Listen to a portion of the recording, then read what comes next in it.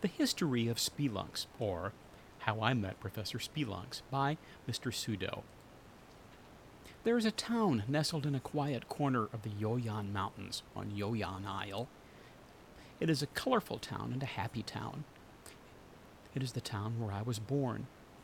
The streets are paved with cobblestones and every building is painted a different color. Pine trees tower above the rooftops, and the delicate smell of pine wafts through the quiet streets. The king of this town was getting very, very old, and he decided that he must appoint a successor to his throne, for he had no children. When I was still young, the king and his council announced the Great Games, the contest to choose the next king or queen of the town. Naturally, there was much excitement in our little town during the weeks prior to the Great Games. Preparations were being made. People were practicing the events. A great feast was being prepared. The streets were alive with talk and activity. The taverns were filled with old men bragging about their daughters and sons. Blue and yellow banners were hung across the sky, announcing the coming of the games. Maids and servants gossiped in the back rooms of the castle, and as the great games came closer and closer, the city's inns began to overflow with business and joviality.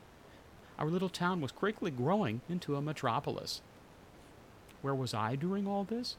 For the most part, I was working hard in the local smithy. I was apprenticed to the town blacksmith.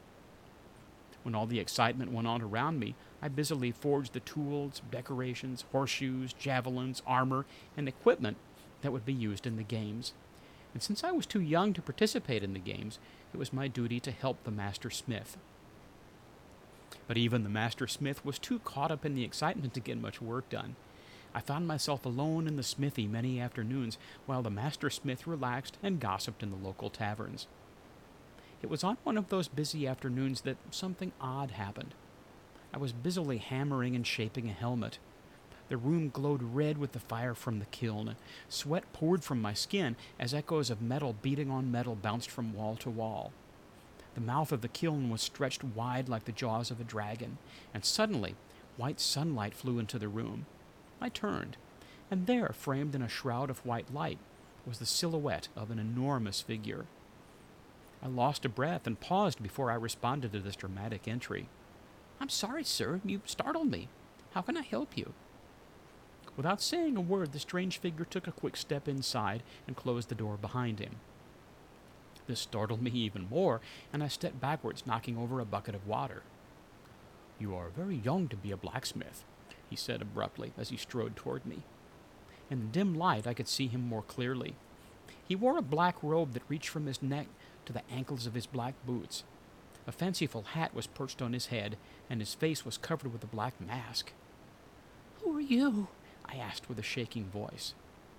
"I go by many names, but you may call me Count Alexander," he answered with a voice of iron as his eyes flashed through his mask.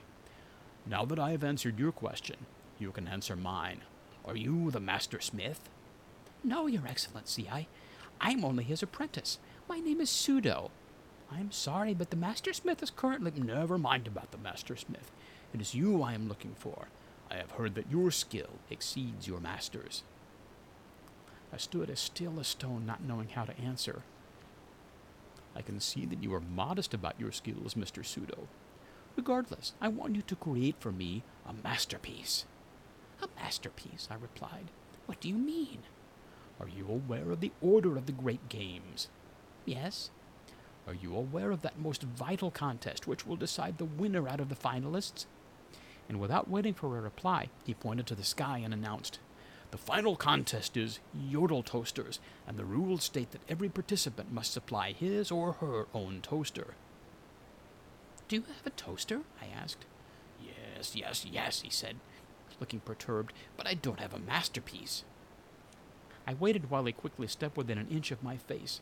In a low, quiet tone, he said, "I want you to make me the greatest toaster ever, the toaster that will help me win the games and make me king." A shiver of excitement ran down my spine. This masked count was providing me with the greatest challenge of my life.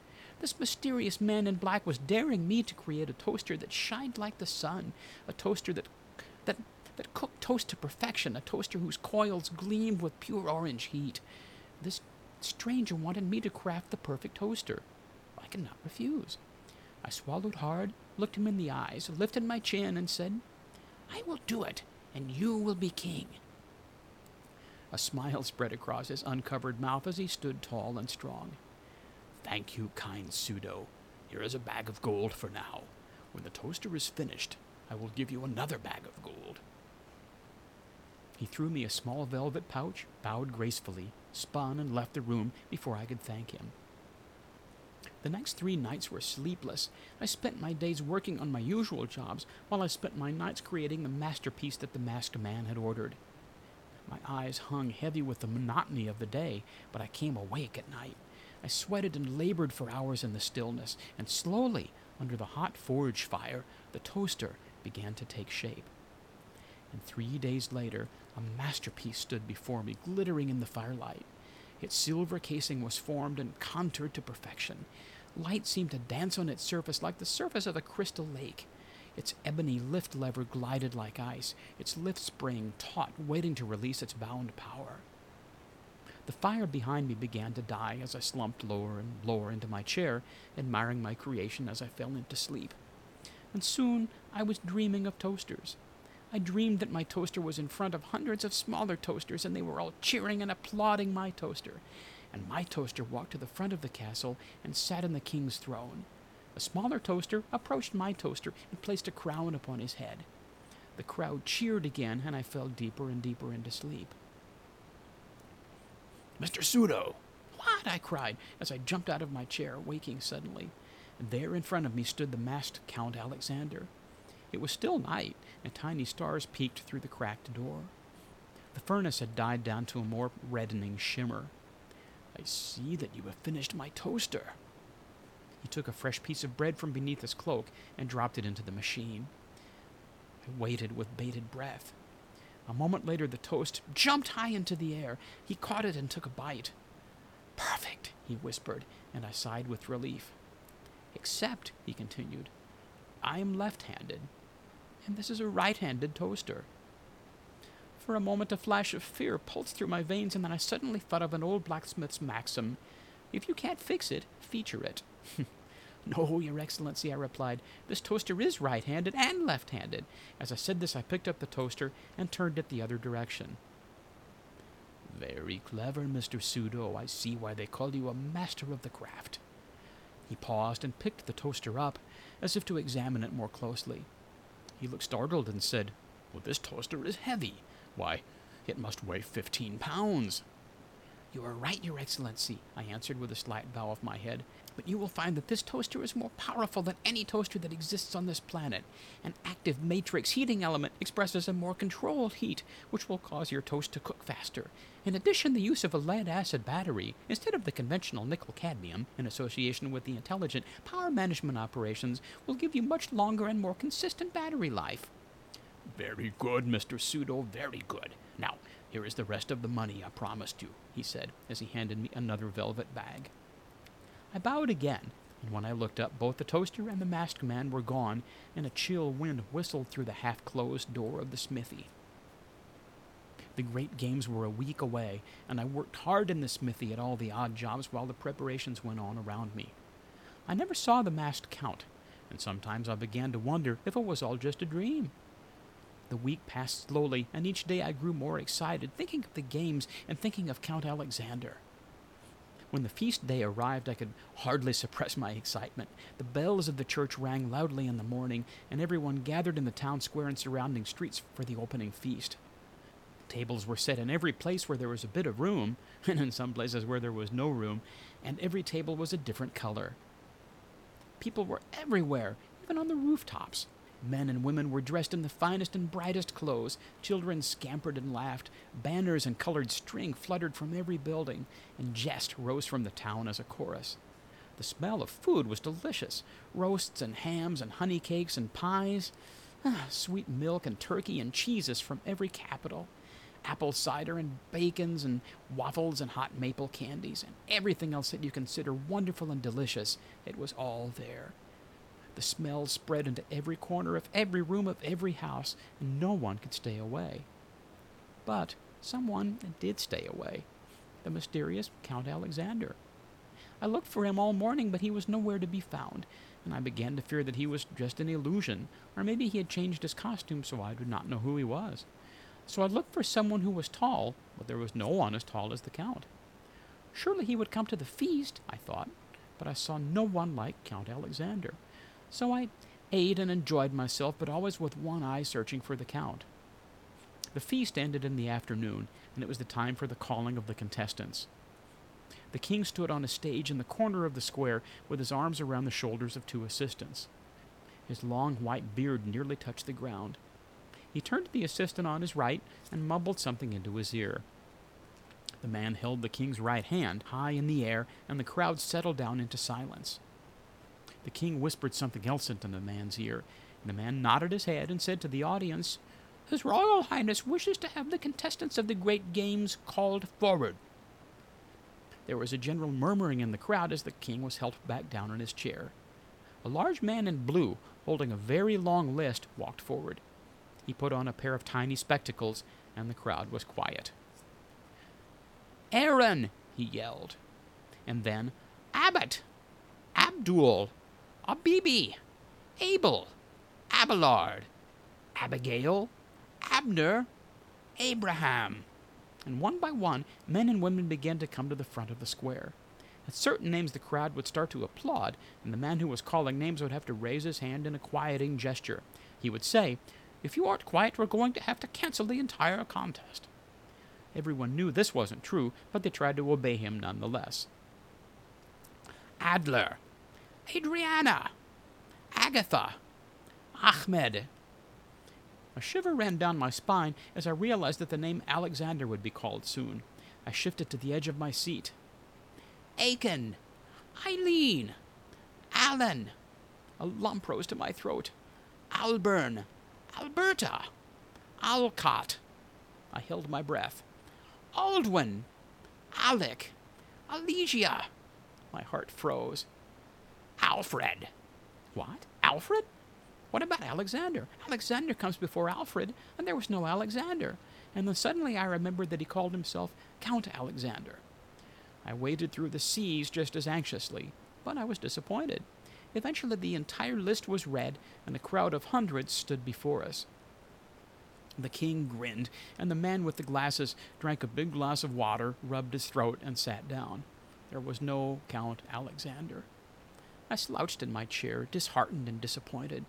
All of my work on the masterpiece was in vain, a toaster that would never see the competition. This false count had made a fool of me and my craftsmanship. I put my face into my hands and blocked out the spectacle around me. I had never been so disappointed. I began to cry, and I hid my tears with my hands. And suddenly, amidst my self-pity, I noticed something very peculiar. The crowd was gasping. At first I thought something had happened to the king. I looked up at him. His eyes were wide, his mouth had dropped open, and his hands were clenched around the arms of his chair as he stared toward the sky. I glanced to the man who wore the small glasses, and he also looked toward the sky.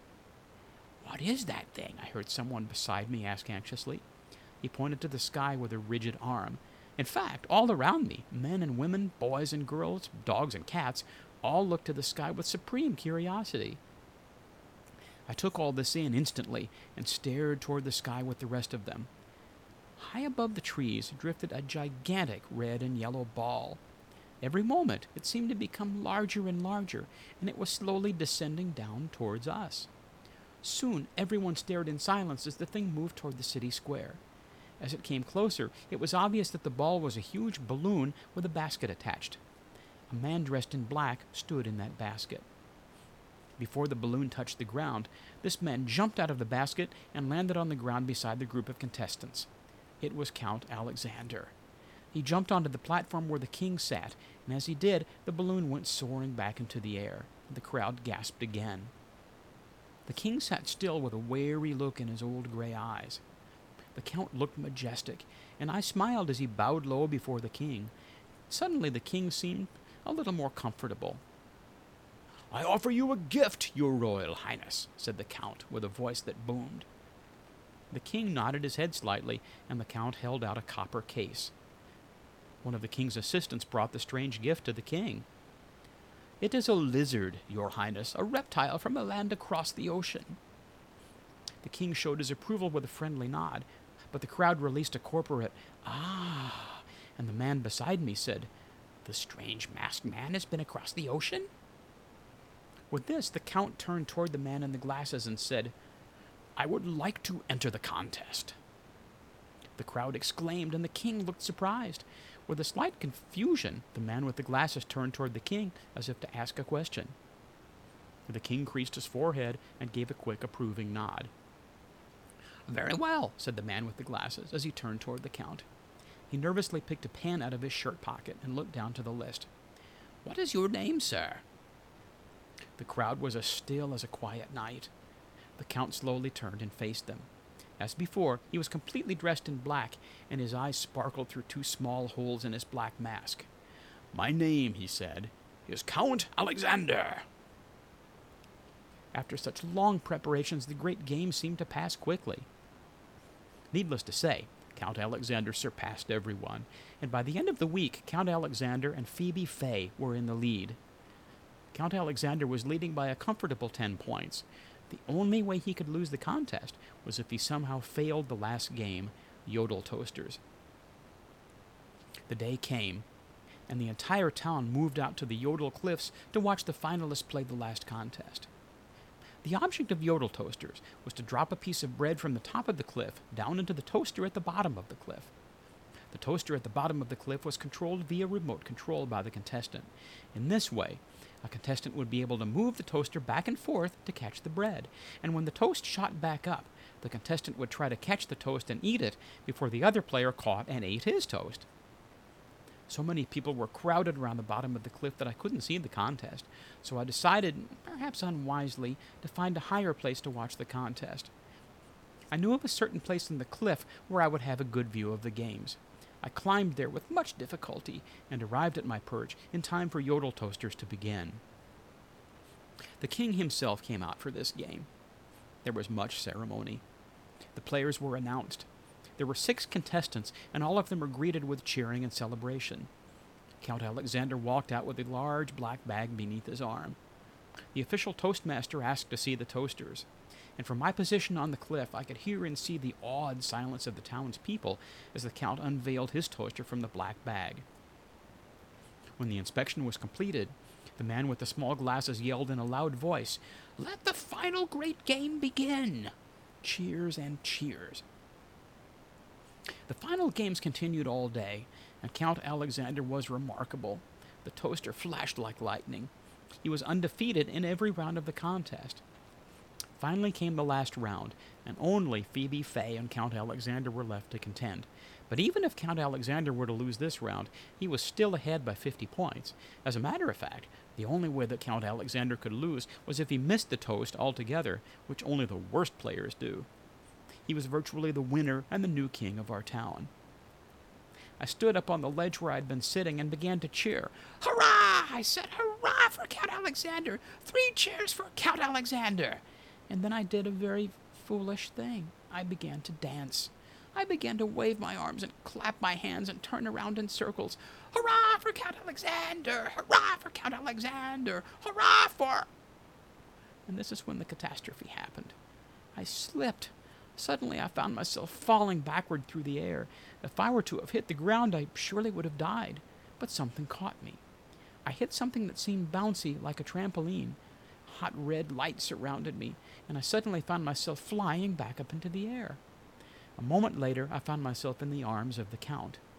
It happened too fast for me to know what had transpired. I only learned later what the Count had done to save my life. He saw me as I fell from the cliff. Instead of catching his bread with his toaster, he used the remote control to move his toaster to catch me. He then bounced me up into the air and caught me in his arms, and thus he had lost the contest and the crown of our city by saving my life. The Count bravely descended the long rope ladder while holding me in his arms. He approached the king and set me down. The crowd whispered admiration. "King," said the Count, "I have lost the contest, and Phoebe Fay will be made queen." "Yes," whispered the king, "but you have done a great and brave thing, worthy of a king." Alas, your highness, I'm afraid that I will never be a king. The king looked long and hard at the ground, and the count looked to the ground too. Count, said the king, there is no prize for second place. The count did not respond. Count, continued the king, you gave me a lizard. I would now like to give you a gift. The count looked up suddenly. If I had complete control of my kingdom, I would give you my crown. You seem like a worthy man. But there is the Parliament, and they don't allow that kind of thing. Instead, I'm going to give you a portion of my kingdom. It is a small and insignificant portion, but you may at least go there and call yourself king. And once again the count did not respond. He stood tall and still, and his eyes seemed to gleam for a moment. There is a place in the midst of the Yoyan Mountains, said the king, where no one lives, and in the midst of this place is a cave. Count Alexander, you may have this place and the cave that exists there. You may name this cave what you wish, and you may call yourself king of that domain. The count bowed low. Thank you, your highness. You are too kind. And then he continued talking as he stood straight and tall. I accept your gracious offer. I will be king of this hidden place, and I will call my domain Spelunx. The crowd broke into an excited whisper. What did he say? Asked some. Spelunx, answered others. I wonder what it means, said many. And still others said, the king has given a fine gift. Hush! Cried the king, as he stood to his feet and quieted the crowd with his hand. There was silence.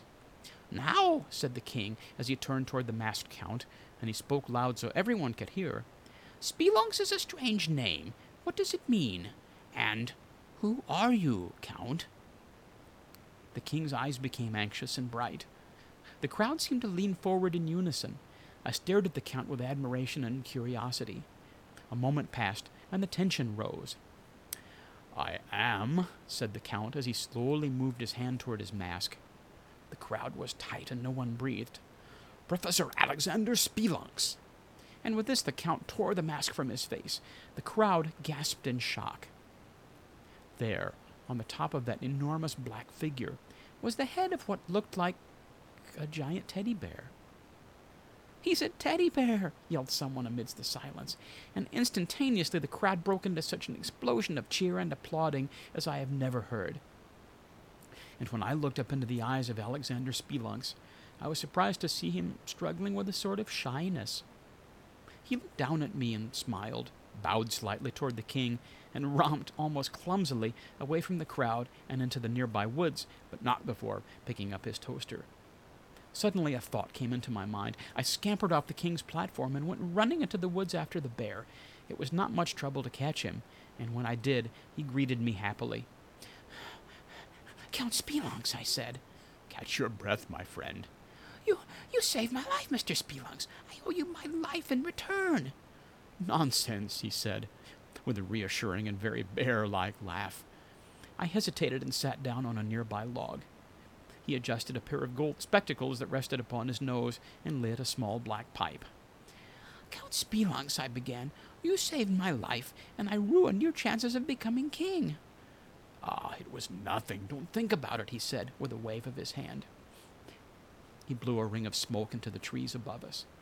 But I can't help but think about it, and I feel terrible. You must let me repay you. Let me come live with you in your domain. I will be your servant. Oh, nonsense, he said again. I do not need a servant. Please. I think then he saw how desperate I was to repay the debt I owed to him. He sat down across from me and looked me in the eyes for some time. The birds whistled above us and the smoke rose from his pipe. Fine, he finally said as he smiled and slapped his legs. You may come live with me, but remember, and he pointed his pipe in my face and looked very serious for a moment, you are not my servant. You are my friend. He then grinned a wide and happy grin, and I think I may have sobbed slightly and wiped my nose on my sleeve, and we then set off together to the cave and the land he had named after himself, Spelunx. And there we built a kingdom and an expandable underground palace, and through the years we have become like brothers. I will forever be indebted to the bear who saved my life. 3 cheers for Professor Alexander Spelunx. The end.